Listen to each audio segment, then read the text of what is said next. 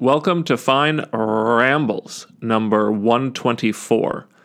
So I was feeling a little down earlier this week.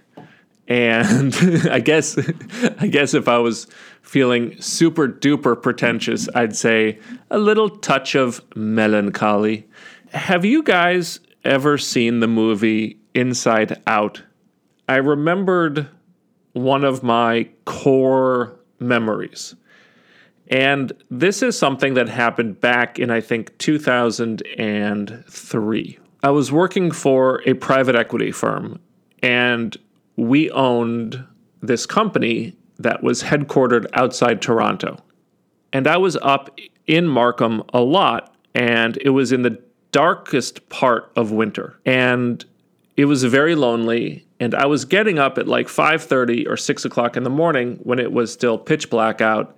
And I would go to this very utilitarian office where I didn't really know anyone. And as like this 24-year-old, I had to tell men in their 40s and 50s what my bosses wanted them to do. And then after work, I tended to go to a restaurant, eat alone, go back to this like Holiday Inn motel room, which was, pretty bleak, and watch some TV or try to read, and then the next morning I would start all over again at 6 a.m. And at the same time, the expression that I used at the time was that I was falling apart. The years of just sitting at a desk and eating terribly were catching up to me. I was getting pudgy, pale, my hair was falling out, I was stressed out all the time. So this was kind of a depressing winter, to put it mildly. But then one morning, I had this kind of epiphany.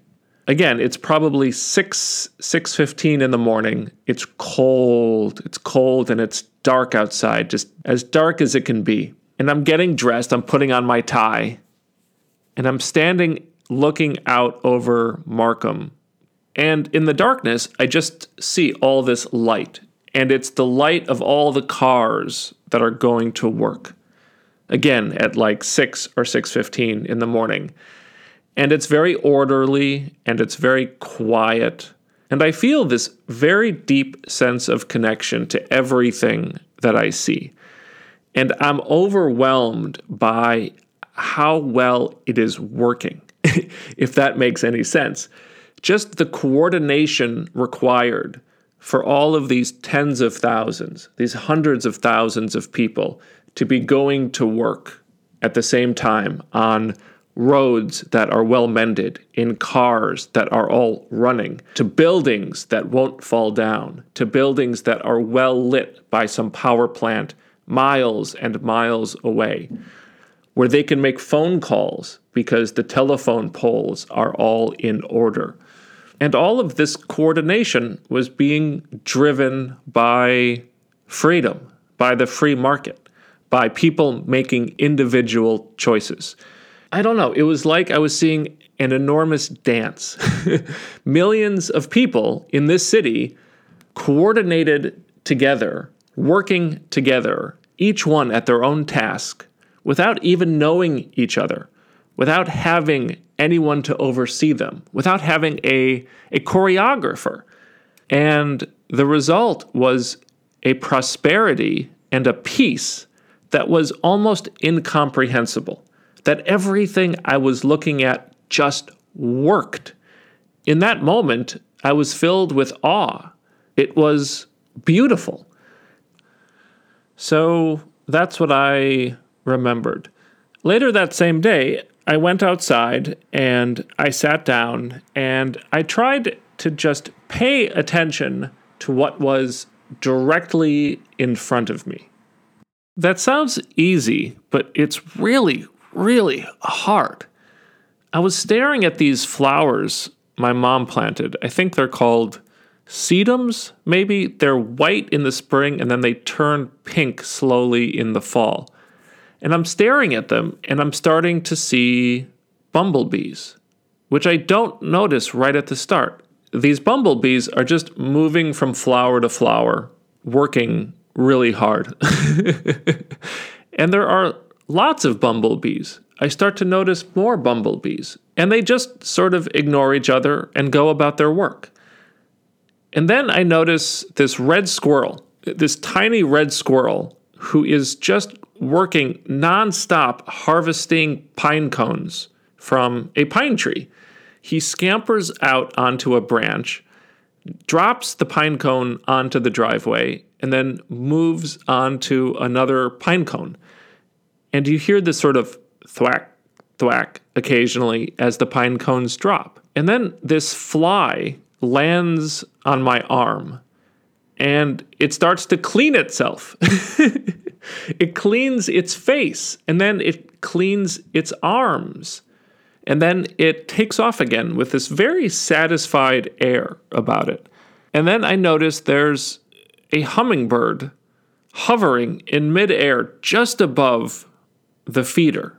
And its wings are blurring, and then it pivots forward and down to drink. And then it pivots back up, looks around a little bit, dips down, drinks, pokes its head back up, looks around again, and then it just zooms off. And now I'm starting to notice other things. I'm starting to see the butterflies, the monarch butterflies, and they're just dashing around in this sort of random pattern in the air. And it looks like they're drunk.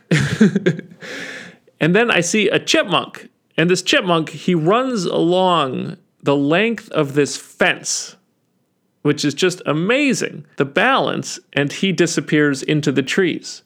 And I'm looking, and there's this cloud of gnats, of these tiny, tiny gnats. And they're just going crazy in this little cloud. And there's hundreds of them. And I'm wondering, how do they not run into each other?